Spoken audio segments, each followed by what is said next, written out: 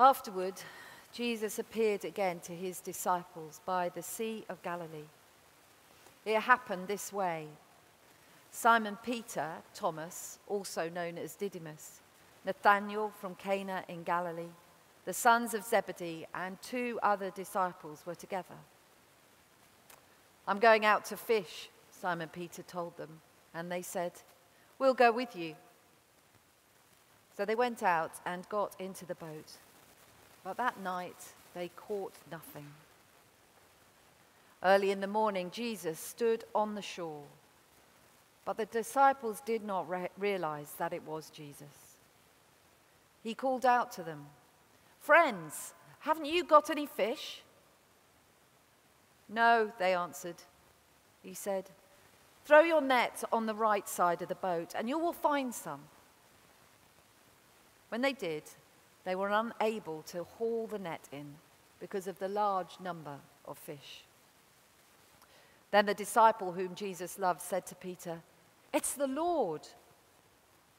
As soon as Simon Peter heard him say, "It's the Lord," he wrapped his outer garment around him, for he'd taken it off, and jumped into the water. The other disciples followed in the boat, towing the net full of fish, but they were not far from the shore, about 100 yards. When they landed, they saw a fire of burning coals there, with fish on it and some bread. Jesus said to them, "Bring some of the fish you've just caught." So Simon Peter climbed back into the boat and dragged the net ashore. It was full of large fish, 153, but even with so many, the net was not torn. Jesus said to them, "Come and have breakfast." None of the disciples dared ask him, "Who are you?" They knew it was the Lord. Jesus came, took the bread and gave it to them, and did the same with the fish. This was now the 3rd time Jesus appeared to his disciples after he was raised from the dead. Amen.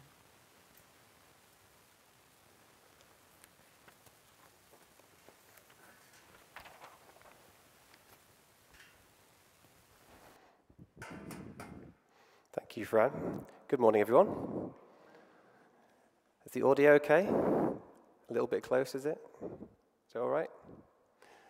Right, wonderful. Thank you so much for reading that, Fran.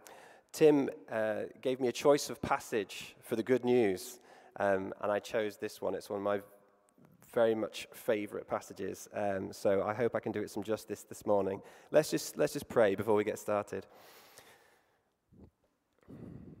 Father God, we thank you for your word. We thank you for this gospel account. We thank you for this passage of Scripture. We ask this morning that you will speak to us by your Holy Spirit, that we will hear your voice calling out from the beach into our circumstances. Amen. Good. Well, a couple of years ago, Hannah, my wife, and I were very blessed to have one of those very rare and special experiences when you're young parents. We went on a city break without the children. Without the children. Now, don't worry, we didn't just leave them at home with a full fridge and let them get on with it. They were staying with Hannah's parents, and they had a lovely time. But it feels like a whole lifetime ago, really, that you could do this. But we jetted off to Copenhagen for the weekend. And it was a great weekend. We went to Hamlet's Castle. I don't know if you know that there's a castle there that may well have inspired Shakespeare to write Hamlet, or to set Hamlet there. And we took in the local architecture, those lovely colourful houses. We walked around a botanical garden. We went to the mermaid statue. You do all the stuff that you do when you're a tourist. Interestingly, though, the thing that probably stayed with us the most was breakfast. One morning, Hannah and I had the perfect Scandinavian breakfast. We went to this little unassuming cafe, and we had their complete breakfast deal. We had dark bread, which is my favorite kind of bread, eggs, ham, yogurt, muesli, jams, beautiful coffee. It was a breakfast that we will always remember, and a breakfast that then affected our normal lives once we returned from Copenhagen. Hannah now has yogurt with her muesli every morning. It's changed her eating habits in a kind of nostalgic nod to our Copenhagen experience. And we still measure all breakfasts by that Scandinavian standard. It's funny, isn't it, how food experiences can stay with us in this way. Have you noticed that about us? We're kind of wired as human beings to the act of eating together serves as a kind of vehicle for memory, a vehicle for meaning. And obviously in the Jewish and Christian tradition, that's so clearly evident, isn't it? The power of food to act as a vehicle for meaning. Breakfast, so the saying goes, is the most important meal of the day. Why is that? You can probably tell I've got a great love for breakfast food. I've just realized I'm not wearing my glasses. The name, of course, implies, oh, there you are. The name, of course, implies its importance. It's a meal that breaks the fast of the nighttime, and it prepares us for the day ahead. The breakfast episode described in John 21 is one of my favorite stories in the whole Bible. The question is, why is this breakfast the most important breakfast of the Gospels? What does it have to say to us about the good news of Jesus Christ?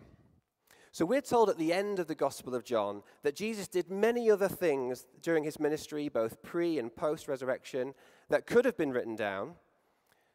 And so we're safe to assume that every story that kind of makes it into the director's cut is there for an important reason. So this isn't just any old breakfast. The Gospel of John actually seems to draw naturally to a close in chapter 20. And many scholars call chapter 21 a kind of epilogue, a final flourish by the author or a close associate of the author to leave the readership with some important lingering ideas and thoughts and questions. This humble breakfast on the beach, therefore, has been included for a reason.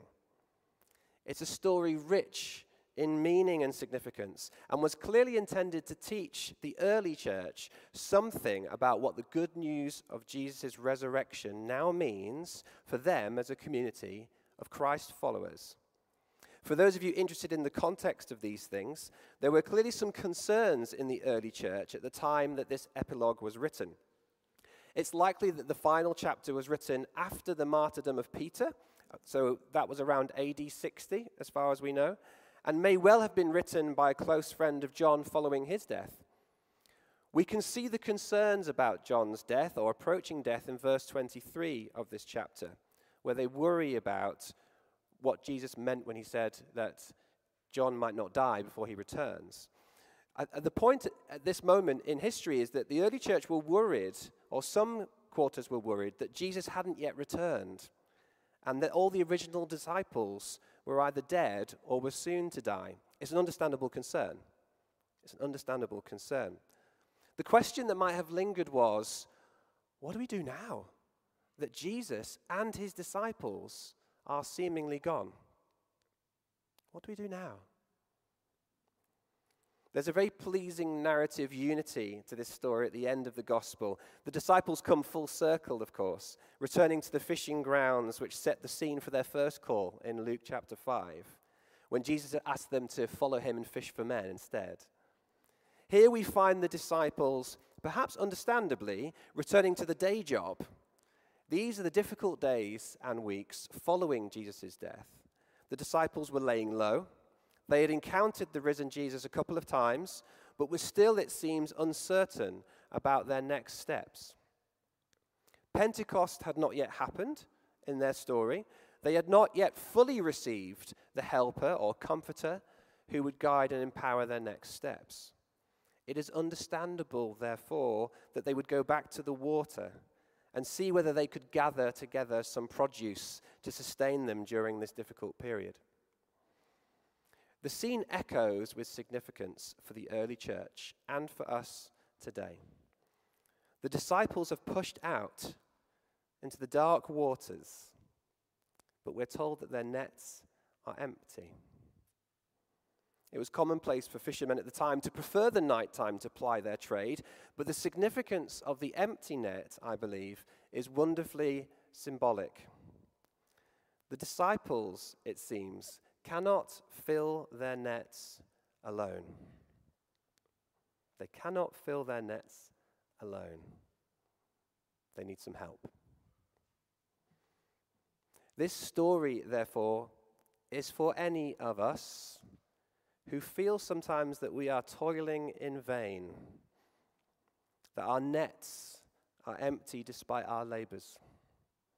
For those of us this week, or this year, or this decade, who have found ourselves adrift in a dark sea, with seemingly nothing to show for our labors. Perhaps this morning you feel that your nets are spiritually empty. Perhaps you feel adrift in the nighttime seas. Perhaps you feel that you will struggle to drag anything of worth to the beach. If this describes your circumstances in any way, then this story is for you. And it's for me too. This story is good news because it shows how Jesus meets us in such circumstances, and how he guides us, and how he fills us, and how he sustains us. Firstly, he guides us. The disciples, all skilled and experienced fishermen, have had a night to forget. It's like my week this week, by the way. Verse 3 tells us that despite a full night's toil, they have caught nothing. I rather enjoy Jesus' question in verse 5. Haven't you any fish? How helpful. He knows, of course, the answer to this question. Why is he asking? Is he mocking them? Does he have a smile on his face? You got any fish, guys? You got any fish? Or is he getting them to notice something so that they learn a deep truth that will carry through the rest of their lives? The point here seems to connect to his pronouncement earlier in the gospel that he alone is the way, the truth, and the life. Without Jesus, our nets will forever remain empty. I'm going to say that again. Without Jesus, our nets will forever remain empty. No matter how hard we try, how skillful our hands and robust our equipment, our nets, our lives remain empty and devoid of purpose without Jesus there to guide us. Amen? This is for me this morning. I love the distance in this passage. He doesn't walk across the water like the story we read last week. Nor is he asleep in the boat, as he was earlier when the storm raged. Things have changed. He cannot be with them in that way anymore. Instead, he stands on the beach and calls out into the darkness, his voice carrying over the waters into the small boat. He speaks into their situation and asks them to realize that without his guidance, their nets will always be empty. He offers them a choice. He does not force himself in. He doesn't throw out the nets for them. He doesn't haul the produce in on their behalf. He doesn't even miraculously multiply the fish like he has before. This time, he guides them instead to find another path, to follow his way, to listen to their master's voice. Throw your net on the right side of the boat. He says to them, follow me, hear my words, trust in my guidance, throw out to the right side, the righteous side, and you will find some fish. Friends, if you feel that this morning you are sat alone in a dark boat, cast adrift in a barren sea, and that your hands and your nets are empty despite your best efforts, then this good news is for you. There is another way. Jesus tells us that his yoke is easy, that his burden is light. He invites us this morning to hear his call, to stop the fruitless toil, and instead simply cast out our nets on his side of the boat. Secondly, he fills us. What does this story promise us if we follow his guidance? The outcome certainly isn't easy. In fact, the disciples find themselves with more fish than they can handle. Jesus does not promise us that his way will be easy, but he does promise that we may have life in all its fullness. A gift that will be returned in full, pressed down, shaken together, and running over. The good news of the gospel is the promise of an abundant life. A life filled with blessing and challenge, a fully human existence. What I love about this story is that the nets are so full that they must work together to haul it into the shore. What an image of the church in action. This is no private religion. We are in this boat together, and we will find our nets full if we choose to cast them on the right side. We are told that the poor will always be with us, Matthew 26, and that the widows and the orphans will always be in need of God's love. We have been invited into a mission of abundance. There is no shortage of fish in this world. There is no shortage of fish. The issue tends to be that whilst the harvest is plentiful, the laborers are few. If we make the choice to cast our nets out together in the direction that Jesus guides us, we will find our nets quickly full. It is no easy life, but is certainly more of a life than sitting in an empty boat surrounded by dark seas. Finally, he sustains us. What is the disciples' reward for struggling their heavy net to shore? A fish breakfast. I love the irony of it. They're probably fed up to here with fish, aren't they? A fish breakfast. Jesus greets them with a reward in keeping with the nature of their work. He blesses them with sustenance. Notice, too, that he invites them to contribute what they have caught to the barbecue. It's an invitation to contribute to the celebration, to partner with Jesus in both the work and the reward. I believe Jesus is teaching the disciples something here about the promise of the life to come. It suggests to me that the things we do in this life in service of the kingdom will somehow echo in the new heaven and earth. In short, friends, the fish we catch, the work we do, it matters. It matters.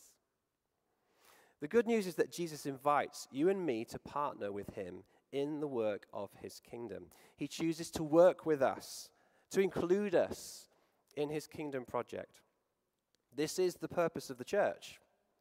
And Jesus promises to sustain us in this work, to set us up with a hearty breakfast, to feed us with his word, his presence, his spirit, to empower us with his mission, his guidance, to give us nets that won't break, even when stretched to bursting point.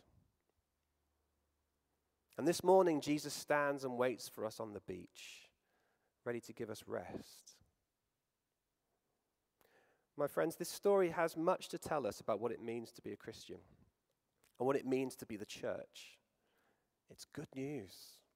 Jesus guides, fills, and sustains us by his Holy Spirit so that we might do immeasurably more with our lives than we could ever accomplish ourselves. We are invited this morning to join the great fishing expedition of his kingdom, to take part in the work together, and to ultimately land on the beach at the end of a long night to have Jesus say to us, "Come and have breakfast." I want to lead us in a short reflection in response to this passage. Would you mind? James is going to play quietly in the background, and I just want us to engage the power of our imaginations this morning. This is a wonderfully evocative passage, almost like a parable. It's got so much to say to us, and I just want to root ourselves in our imagination in this moment. I want us to hear the sound of the waves on the beach, and perhaps if you want to, or you feel comfortable, just to close your eyes with me.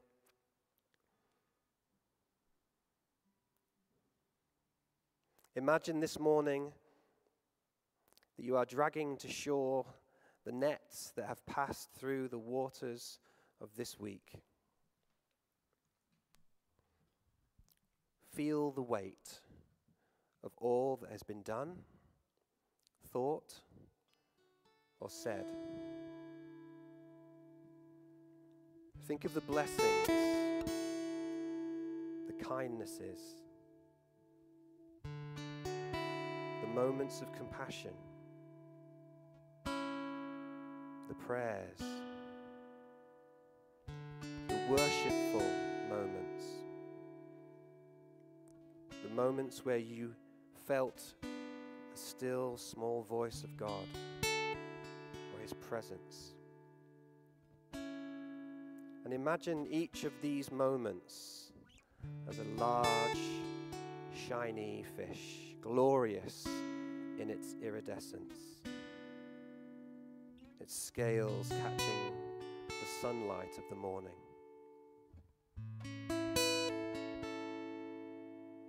Imagine too the other elements of the week that have been caught up in that same net. The rocks and debris, the words spoken in anger, the feelings of resentment,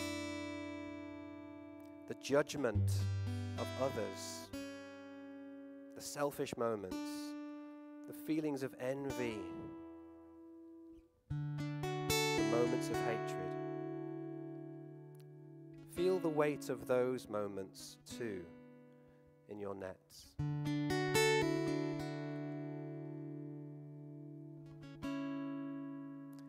The invitation this morning is to drag the heavy nets of this week to the shore, to lay down your catch at the feet of Jesus.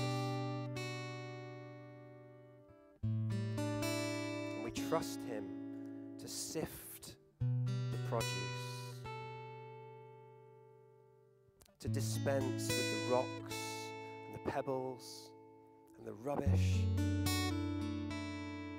and to draw out the vibrant fish, the moments of service that are good and pleasing to the Father. Take a moment to offer to the Lord the contents of your nets this week.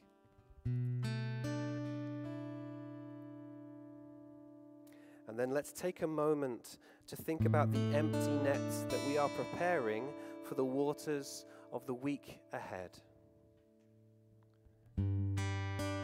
Let us ask Jesus for guidance this week, to cast the net out into the right waters, for help in hauling it in, for courage in the nighttime when the waters seem barren, for good hearing in the darkness when we feel as though we have drifted and we can barely hear his voice. Keep us, Lord, close to your shore. Help us to hear your voice. Guide us to fish well in the week ahead.